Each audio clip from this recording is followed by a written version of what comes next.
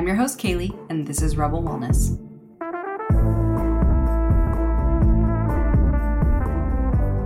You've just tuned in to Rebel Wellness, the podcast that's here to revolutionize your approach to personal health and well-being. I'm your host, Kaylee, also known as Coach Kales, and I'm thrilled to have you join our Rebel community. In a world that's saturated with fleeting diet trends and unrealistic beauty standards, we believe it's time for serious change. Our mission is simple yet profound: to empower women like you to break free from the confines of today's diet culture and embrace a holistic approach to health that's sustainable for the long haul. If you're like me, you're here to embrace the concept that true well-being encompasses every facet of your life: mind, body, and soul. Rebels believe in aligning our journey with our individual needs and values because a one-size-fits-all approach just simply doesn't cut it anymore. This podcast is your safe space to explore the depths of wellness, guided by myself, experts, real-life stories, and genuine commitment to your growth. You're here to begin your transformative journey, and it's time to discover your own version of balance in your health. Every week, when you tune into Rebel Wellness, we'll learn, grow, and rebel against the polarizing, outdated norms to finally achieve lasting vitality and joy. Because that sounds pretty great, right? Your journey starts now, and I am so excited that you're here.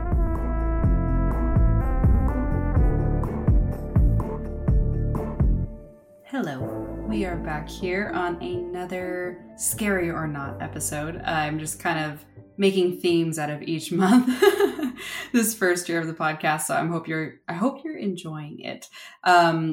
Today's topic is really very important because arguably I think it might be one of the most important episodes for all females to hear, maybe all males as well, who knows, because I think there's a lot of gold in this episode. I think you're going to really enjoy kind of getting a more well-rounded understanding about what the weight on the scale means and how to better interpret it, or how to change your interpretation rather.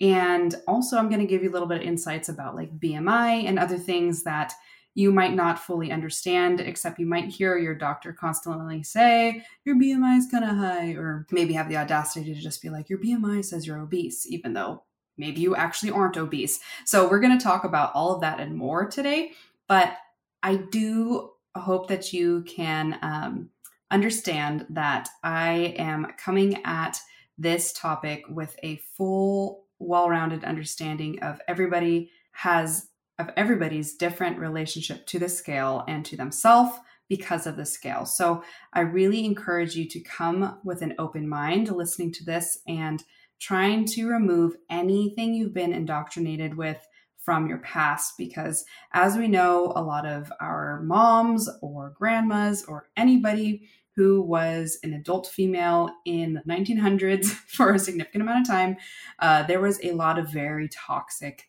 energy and conversation around women and their weight, and it typically was always surrounding the scale. So do know that it's very important to kind of sit back and reflect on where you learned your mentality around the scale and how you treat it, because a lot of times we just adopt it from our mothers. So it's very important for you to understand that. I didn't really have a very specific mother presence in my early life, so I didn't have as much of that exposure as I know a ton of my clients and friends have, growing up with a mom that was around and kind of imprinting on them a lot. And not in a way to ever shame our mothers, but it's very important to understand that our female influences were very strongly tied to our moms, typically, not always. Maybe you're like me, didn't really have a mom that was consistent in the beginning of your life.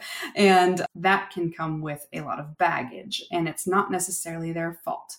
A lot of the times this conversation was never had, which is why I'm having this conversation with you. And I'm hoping that it can influence you to better understand yourself, have a little bit more grace with yourself, and utilize the scale in a different way. So we are going to swan dive into the question of to weigh or not to weigh.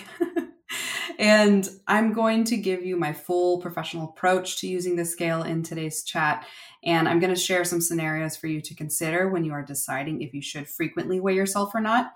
And at the end of this chat, I'm going to break down what I think is single-handedly the best measure of your health that you can absolutely do right away to get a better picture of your internal health and external health from a body composition standpoint, and a lot of other tangible things that might be worth considering. We like to call them non-scale victories because it's not always about the scale, but today's chat is about the scale because it is definitely a hot topic constantly throughout our lives as females, from like sometimes the moment we become conscientious of our bodies, unfortunately. So without further ado, let's get into it.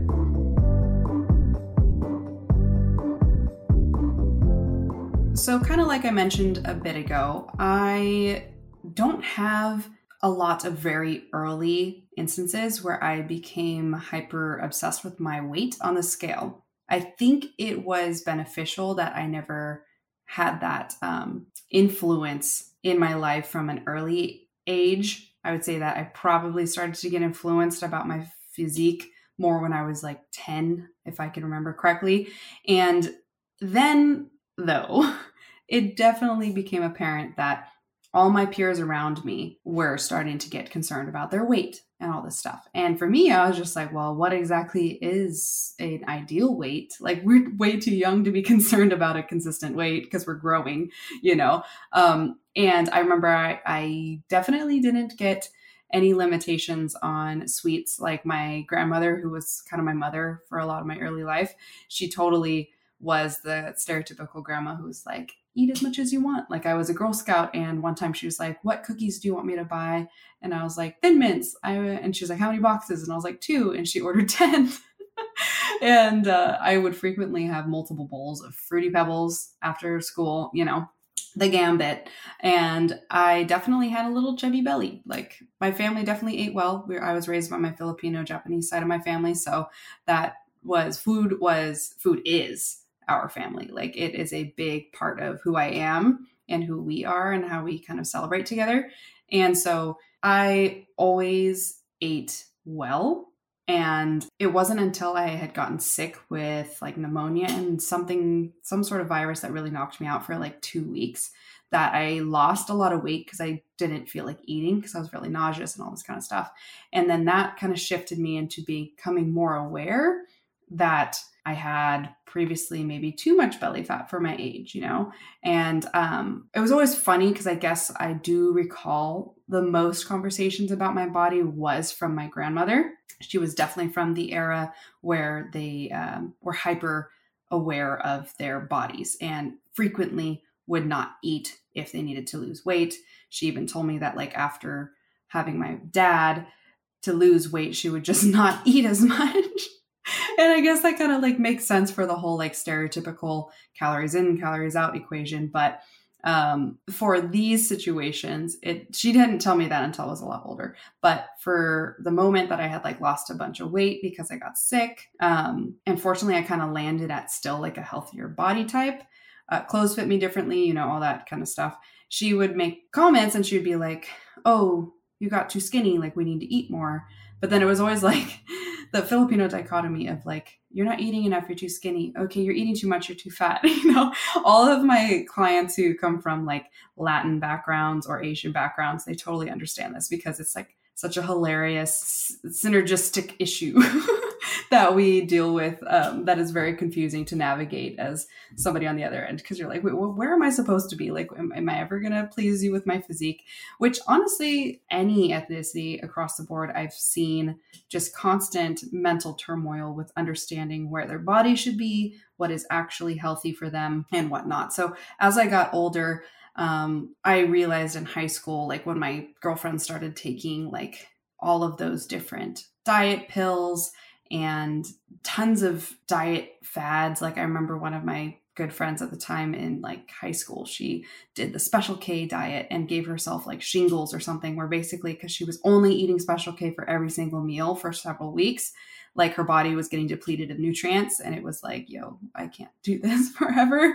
And I just remember like the extent that we would start to just do these ridiculous diet things at such a young age, like when we should probably have just been worrying about like schoolwork and having fun and learning ourselves and growing our brains, instead we were like, a lot of us were riddled with like body insecurities and just anything to do with acceptance from others. And that's really normal, I know, in that phase of life, but it does kind of suck because just thinking back to how many of my friends were like 13 and trying to take Ally. I don't know if you remember that diet pill, but it was the one that basically made you like crap out oil because it was like trying to keep you from absorbing fats.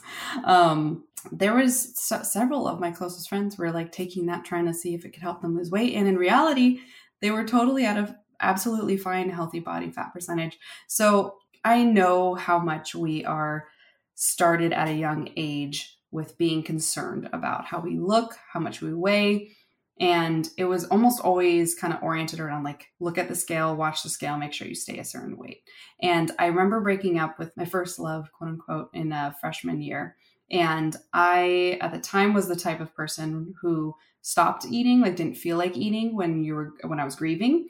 And I dropped like 15 pounds or something like, yeah, because I was I am leery to share weights with you guys because I know that I don't want you to focus on weights and comparison. So I'm not going to I don't think I'm going to give weights actually while I'm talking about this, but it put me in a position where I basically could fit really easily into a size 0 pants. And I was really small. And I remember like my best friend commenting on me. She was just like, Kaylee, you're like really tiny. Like I didn't realize how tiny you were. And I was like, because I'm not normally, like this is actually me in a unfed state. And that kind of furthered into the rest of my life. So any of the times I've been quote unquote tiny or skinny were the least healthy times in my life.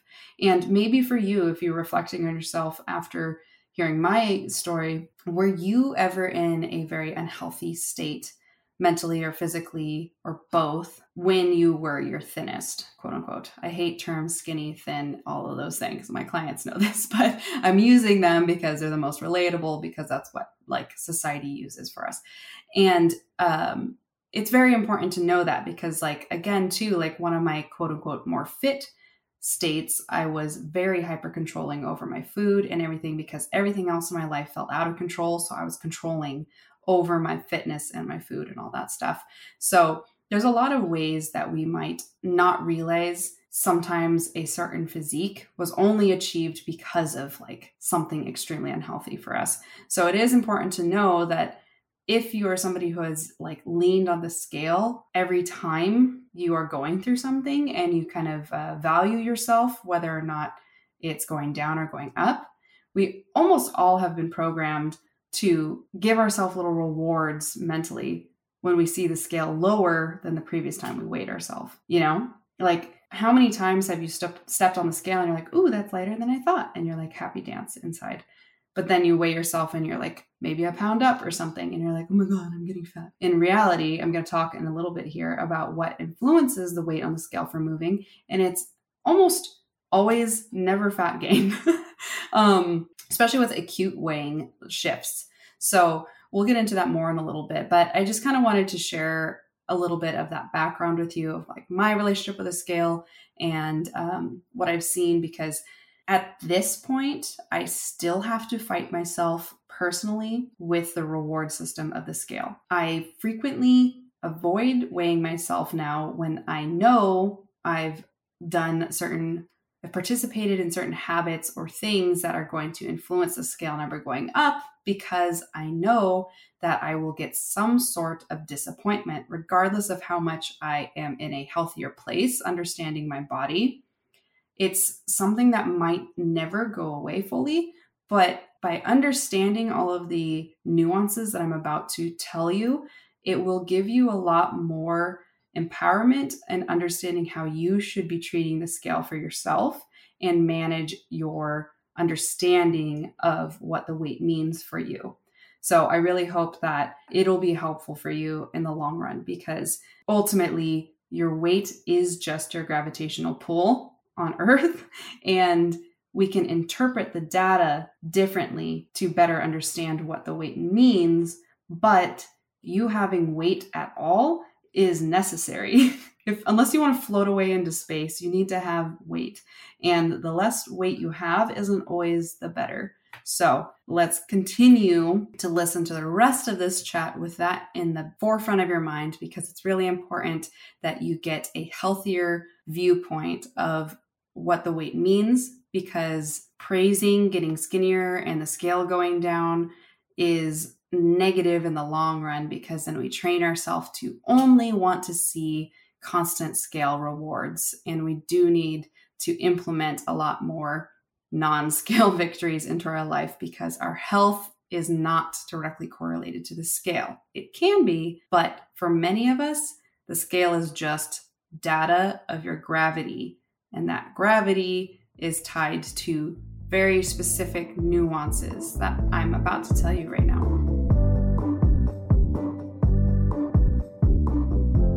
Okay, so what are very specific considerations that you should have with understanding the scale? So first off, I'm going to repeat it again. The scale is literally measuring your gravity, your gravitational pull here on Earth. With that said, the more mass you have, the heavier that number will be. The less mass you have, the lower that number will be. More mass in general is not innately unhealthy. So it very much depends on a lot of factors. And that goes everything from your genetics, because a lot of ethnicities have health at higher body fat percentages and others have health at lower body fat percentages. Some people, like if you have ever had that friend who can eat a burrito and like 7 beers and stay tiny, that's a whole different metabolism. That's called an ectomorph. There's 3 body types that we kind of generalize people into. Sometimes you can be a hybrid of one or the other, or 2 rather. There's mesomorph, who is basically going to be somebody who can add muscle pretty easily, lose fat if they really put their mind to it relatively easily, and keep weight off generally well. And then there's people who are endomorphs, who are usually like shorter, stockier body types. They can add fat really fast, but they can also add muscle really fast, but they have a hard time losing fat. Ectomorphs are the type who have a really hard time putting on muscle, but can keep fat off very easily. And it typically correlates to your genetics and your metabolism based off of your environment, nature, and nurture. So there's a lot of different factors that go into it. But I will note, despite popular opinion of some scientific voices that came out and said, oh, being obese is genetic. Yes and no. Again, you can have genetics that are encouraging you to be a higher body fat percentage if several generations ahead of you were obese. However, you can absolutely prevent obesity for yourself by lifestyle, because lifestyle is what kind of pulls the trigger. So for everybody who kind of wants to believe that it's in their genetics that they're obese, not necessarily. It's typically because your environment encouraged obesity, aka a high body fat percentage, and then your lifestyle continued it. So that's something that I think is really important for people to understand, because it's not a personal thing. It's actually just that, yes, genetics can become altered now that we've had more and more generations of really high body fat percentage humans. But is it going to be a death sentence for you? No. Will it be harder for you to keep fat off if you do have some of those genetic cofactors? Yes, but it's not end of everything for you. You're not just going to basically be born and step into obesity. It's again, very much related to your mother's gut health and how they raised you and your family, what you ate as you got older, and how it set your metabolism up based off of your environment. So that's really important to understand, because I think I got that question a lot earlier this year when that scientist or doctor or whatever came out on television and said that. And it's a lot to do with your environment, less to do with just your genetics.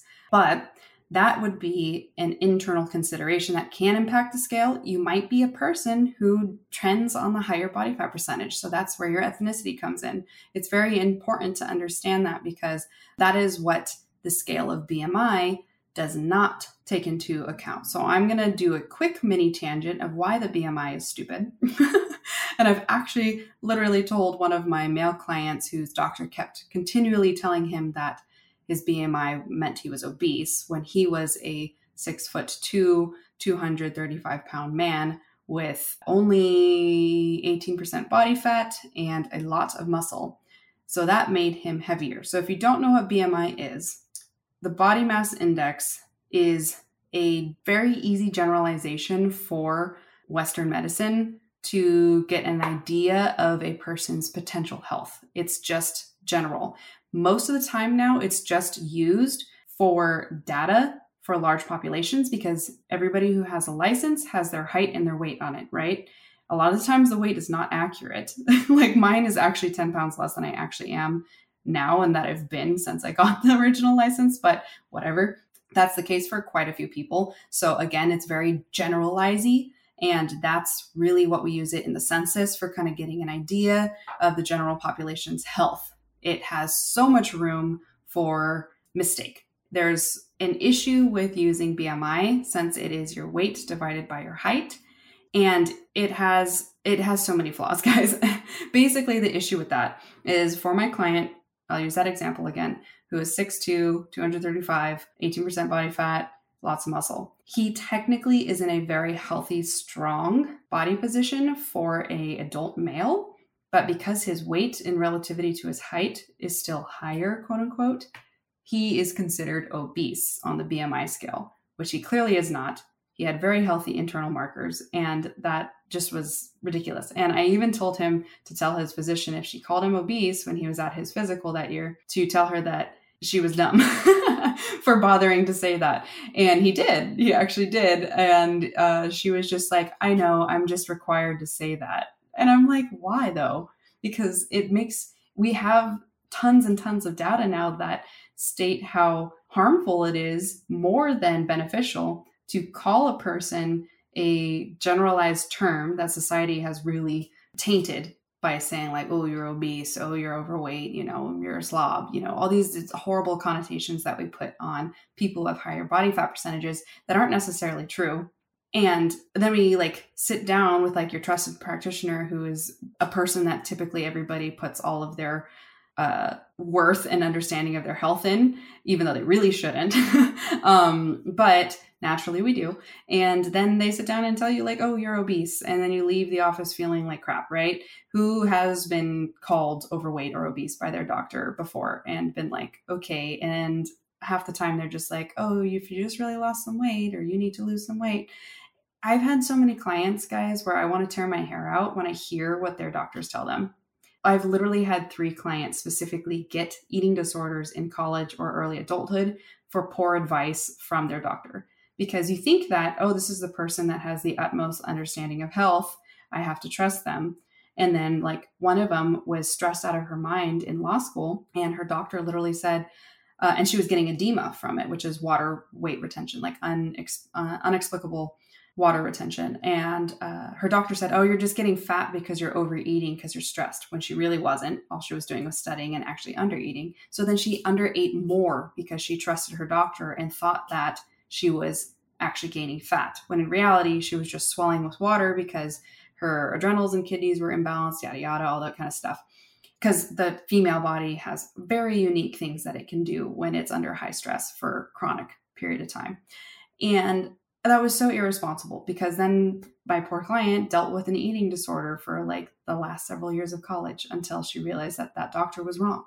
And this is not the first time that's happened. I've had so many clients have horrible experiences. Actually, one of my clients earlier this summer, she went to go have her physical and her doctor said, so have you always been chubby? She literally called her chubby. And it breaks my heart that people have the audacity, just because they have a PhD behind their name, to say things like that to people when they don't understand that a lot of this can mean an eating disorder for somebody. It can mean a whole bunch of horrible things.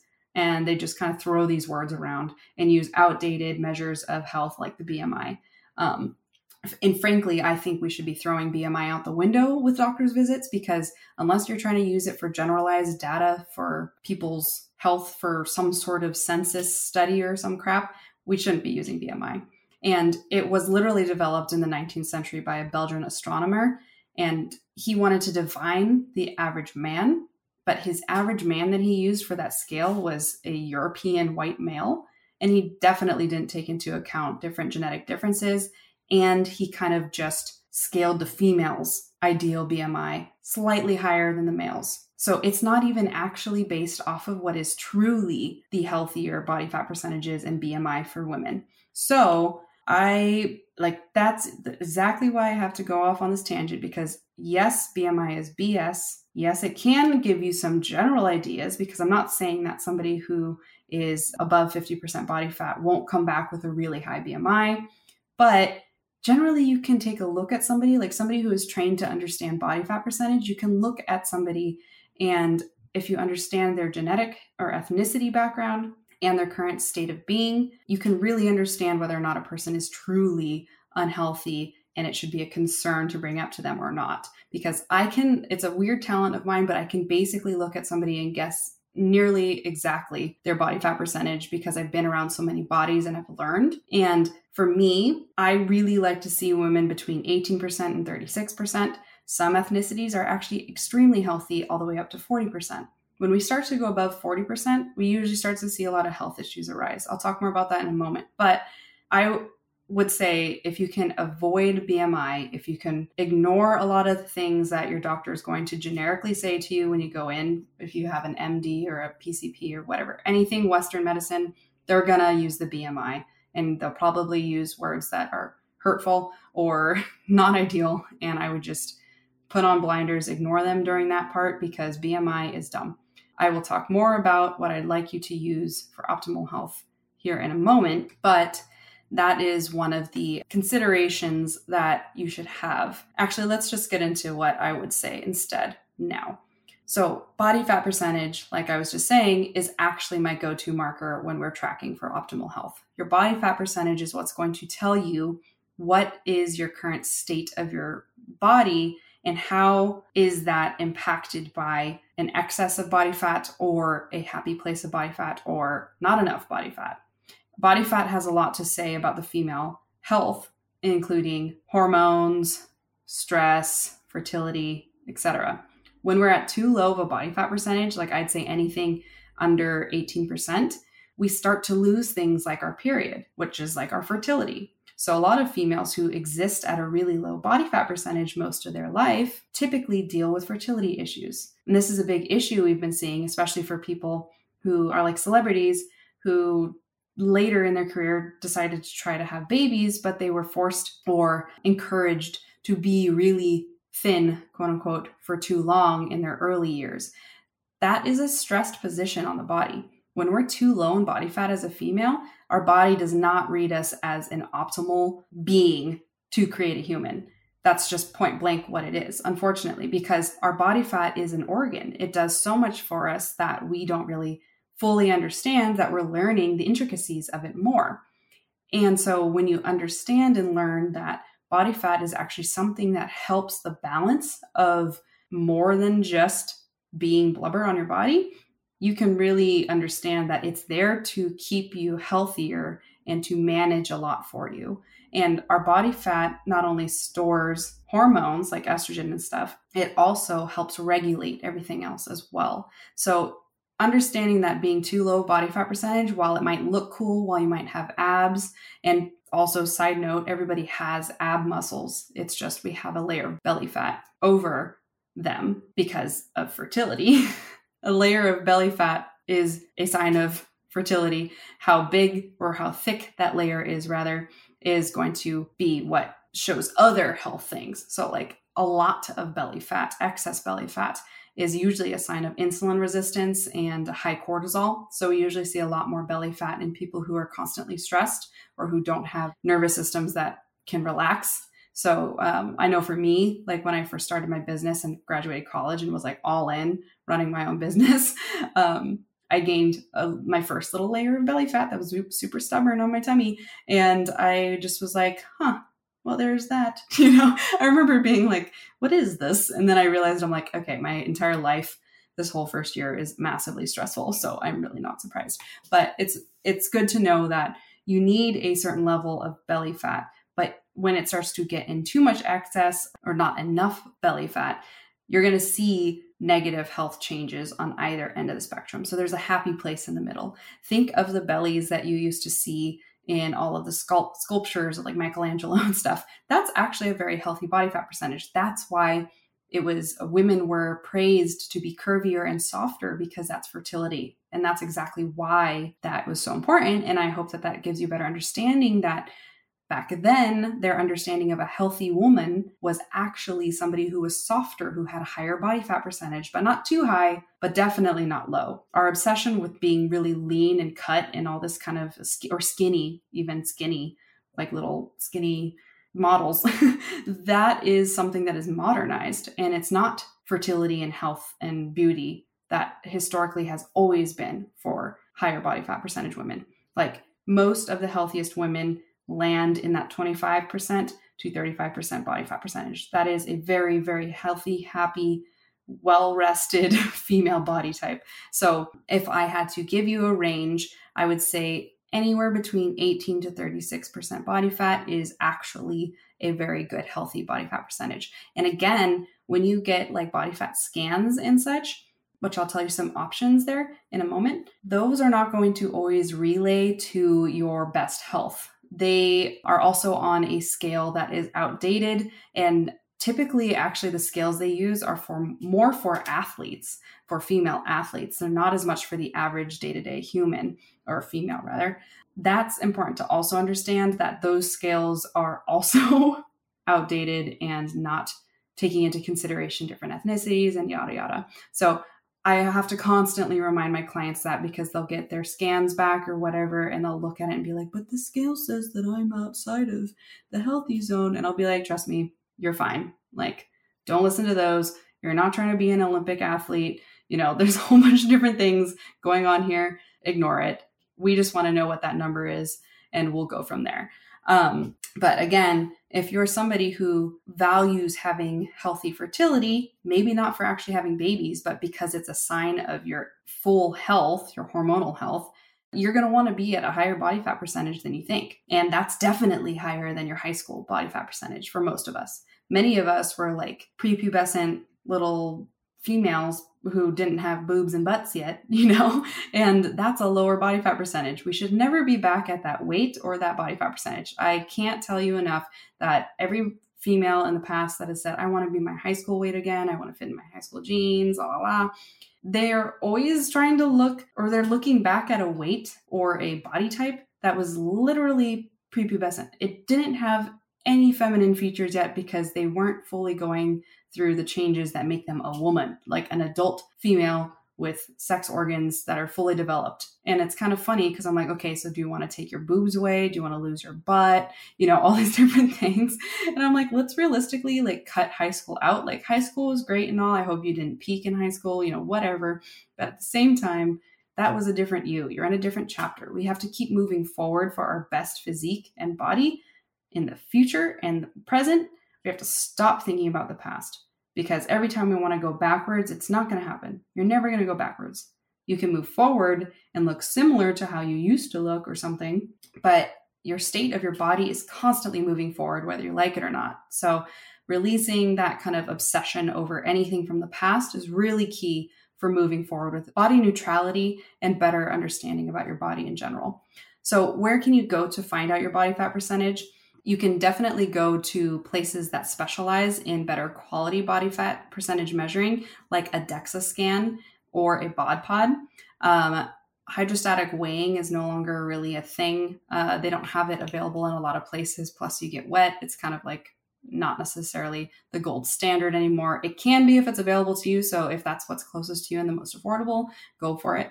But a DEXA scan can also give you intel on your bone density. So it was originally developed to kind of check women for like osteoporosis and different things like that. But they discovered that it is a great way to also find out more accurately somebody's body fat percentage as well as their lean muscle mass. And we really want to also track lean muscle mass. So body fat percentage is a much better way to track optimal health because of all those reasons I gave you. But also tracking your lean muscle mass is a very, very almost, I would say, equal measurement of your overall health as well, because more muscle burns more calories at rest, has more balanced blood sugar, more balanced hormones, and overall is just a more energetic body. So having more muscle mass is equally important as far as if you're tracking health markers that matter compared to the scale. And in-body scans are what we call bioelectrical impedance, which basically shoots electrical waves through your body, and it guesses by what it hits if it's water, fat, muscle, or bone. And then it gives you kind of a generalized reading from that. In-body scans are the most widely available in most cities, and they're usually either free at a lot of gyms, or you might just pay like $20 to $40.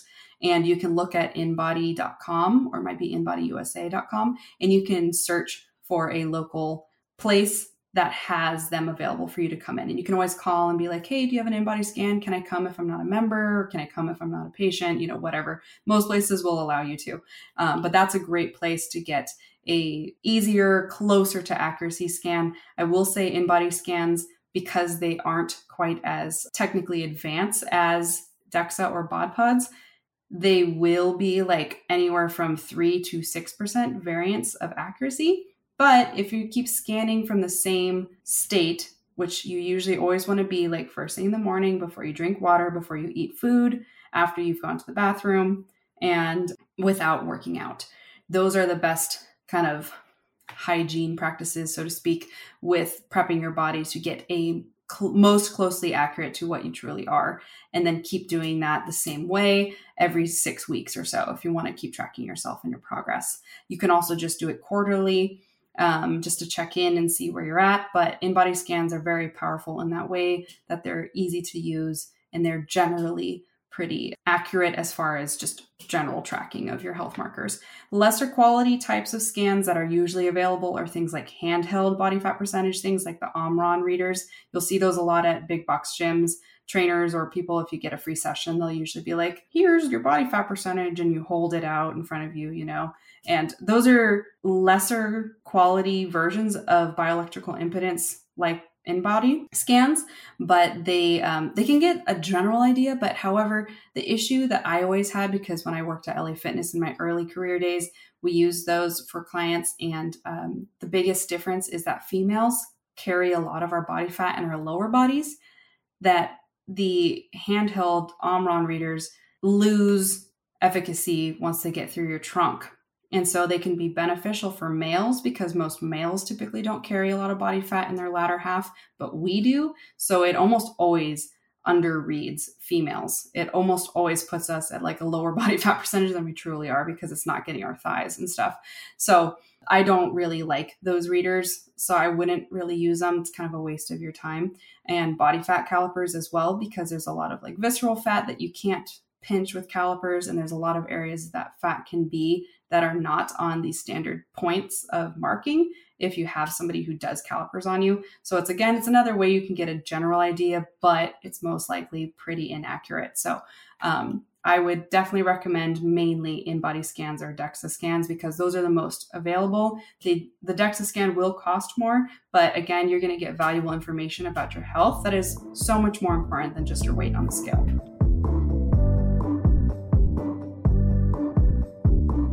To kind of continue the internal considerations that will impact the scale is the day of your cycle. If you're somebody who's naturally cycling, so you're not on birth control and you're not peri or postmenopausal, your day of your cycle is always going to impact how much water your body is holding or not.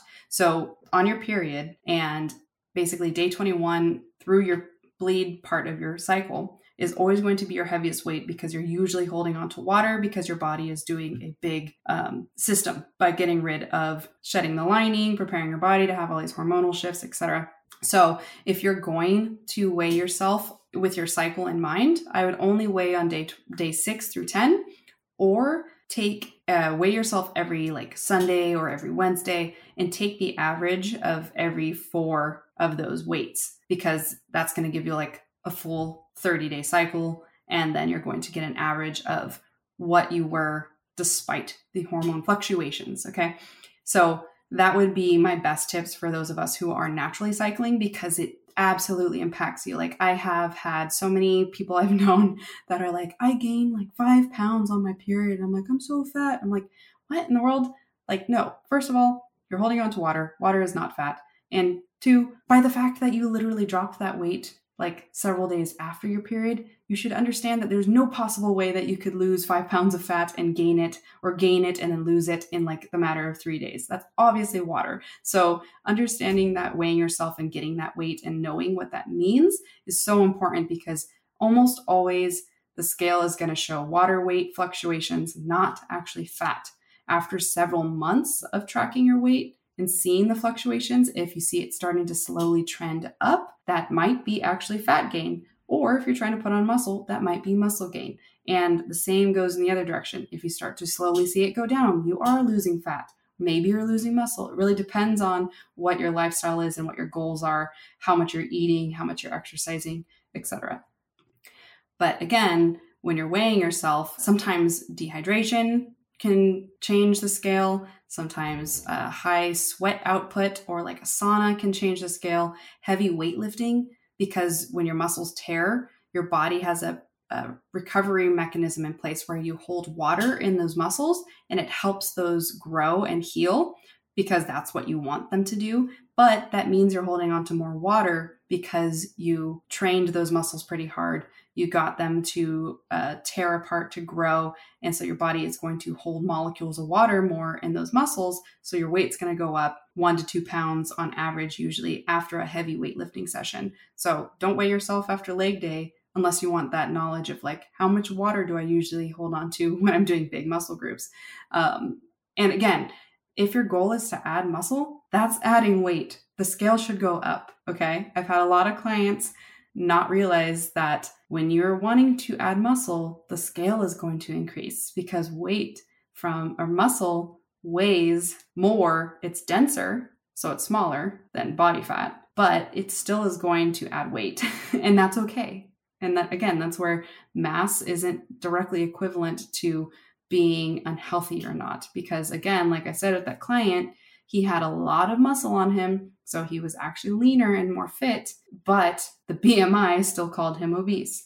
So those are all important internal considerations that can impact the scale. External considerations that a lot of people don't always talk about is that many gyms don't recalibrate scales, so they can be several pounds off. Sometimes they're on uneven surfaces that'll mess with the scale as well. And also sometimes it's just simply a bad scale. Like I bought a scale temporarily when I moved back to California that was from Bed Bath & Beyond. And then I found my other scale.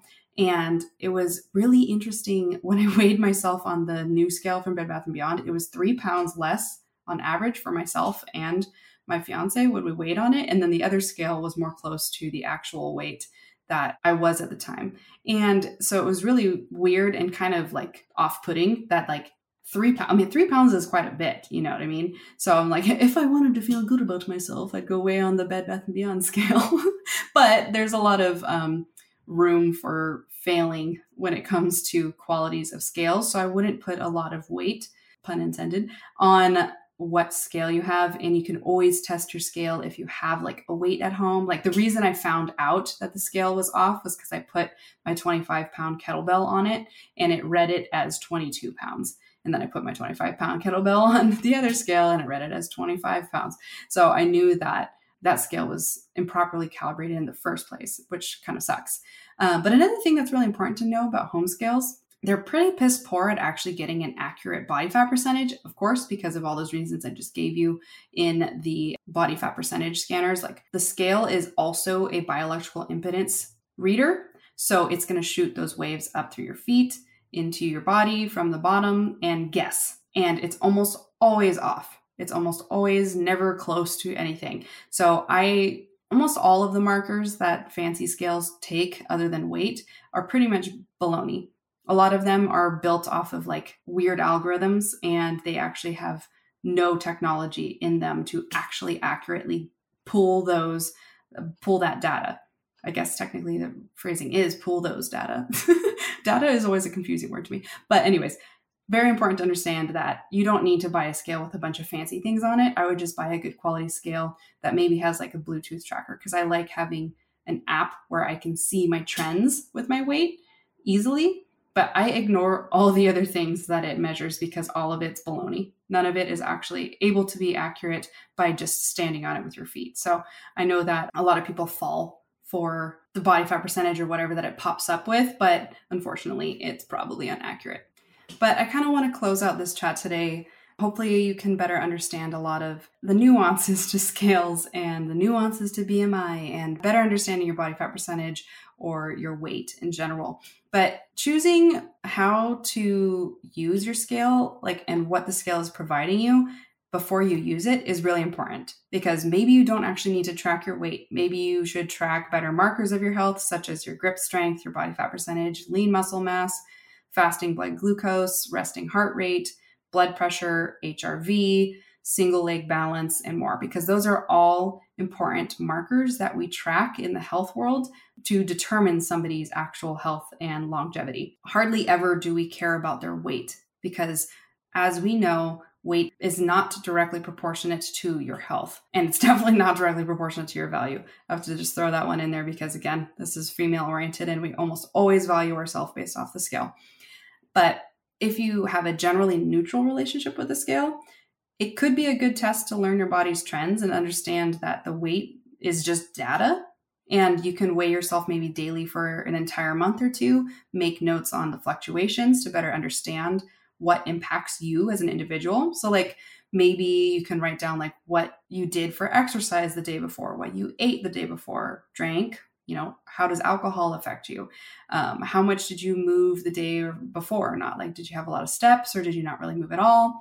And what cycle day are you at? Because it's so important that my clients and even myself understand my general cycle fluctuations, because that helps me feel okay, I get why I feel like a whale today. I'm about to start my period, or I'm holding on to a lot of water retention because I had a big sodium burger and fry meal as a treat meal the other day. Whatever it is, it's really important to understand how your individual body will react physically so that you can kind of take away all of this fake fear of gaining fat, because a lot of the times we just think that any number that goes up on the scale is fat, and it's not. A lot of the times it's just water. So I hope that understanding that helps you gain more awareness and grace for what's naturally going on in your body day to day, because it's going to affect your gravitational pull, and that's all that the scale number means. So again, it almost hardly ever means fat gain, but by tracking at least 1 day a week consistently, or every 2 weeks, again, if you have a neutral relationship with the scale, then that's a really great way to know, am I staying in maintenance where I'm maintaining my weight that's healthy? Am I losing weight because that's my goal? Or am I losing weight and that's not my goal? Because that can be a lot of information. I know a lot of people who inexplicably learn or lose body fat or weight in general, can be a lot of muscle loss. And they kind of praise themselves I'm getting so skinny, I'm so small again, or this or that. And it's just okay, but were you trying to? Because that's actually a negative health thing if you're losing weight and you're not specifically trying to. So that's important to know on the other end. Same thing goes if you're putting on weight too fast and you're I don't know why I'm not overeating or eating any differently. That's also important information to know. So the scale, again, is a lot of data. It's just so much data, guys, and just treat it as data, not as anything to do with character or value or any of that, because it really isn't. It's just going to relay your gravitational pull of your meat suit here on planet Earth.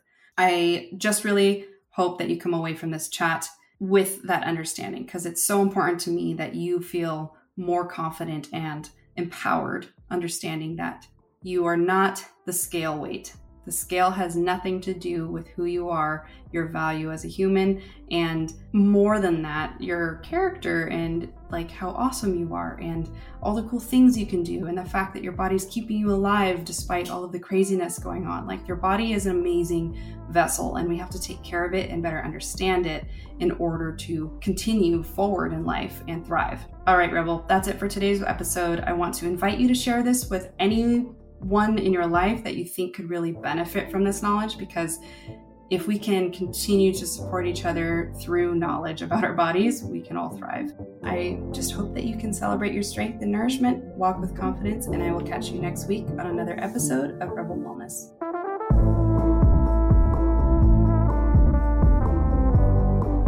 If you are still listening, thank you for tuning in to our latest episode of Rebel Wellness. If you've been enjoying our conversations around health, fitness, and wellness, I have some exciting news for you. So if you would love to join our newsletter group, You can join us on coachkales.com, or you can join my Stan store at stan.store/Kales, Kailes. And that's an awesome opportunity for you to snag some freebies that I've created, including a macro hack grocery list that is going to help you kind of design a custom grocery list, especially for following macronutrients, because as you know, if you didn't listen to my Macros in May series, I would go back to those episodes because it has been a game changer for so many of our listeners for getting more on top of how to shape their physique and their health goals with the food they're eating. So don't sleep on that. Go get your free download. Or I also, for fun, have a little 14-day ab challenge that I actually have used with my clients, and my clients have had some really surprising that only in 14 days you can have such great progress with your core strength and your abdominal muscle tone in general. So that is also free on my Stan store. So again, STAN, like Stan the man, stan.store/Kales, and you can also join our newsletter from that. And if you would like to reach out to me, chat, maybe work together, you can also contact me through my website, coachkales.com. And I would absolutely love you to join our Rebel Wellness Podcast Instagram, which is at Rebel Wellness Podcast. And you can also join my flagship coaching page at Coach by Kales. That's where it all began. That's where I share the most kind of custom to what I work on specifically with my clients on that page. So join that one. It's all feminine wellness focused, and I share some great stuff, some goofy stuff, things that you just don't want to miss, as well as healthy recipes and things, and easy recipes, because we all kind of need some easy grab and go things, don't we? So I would love you to join both those pages, as you'll be joining a community of like-minded females who are all committed to living their best lives. So hit that follow button, and I would love if you felt the need to share and rate our podcast. We would love that. Anyways, thanks for listening, and I hope to catch you next Sunday, or say hello on the gram.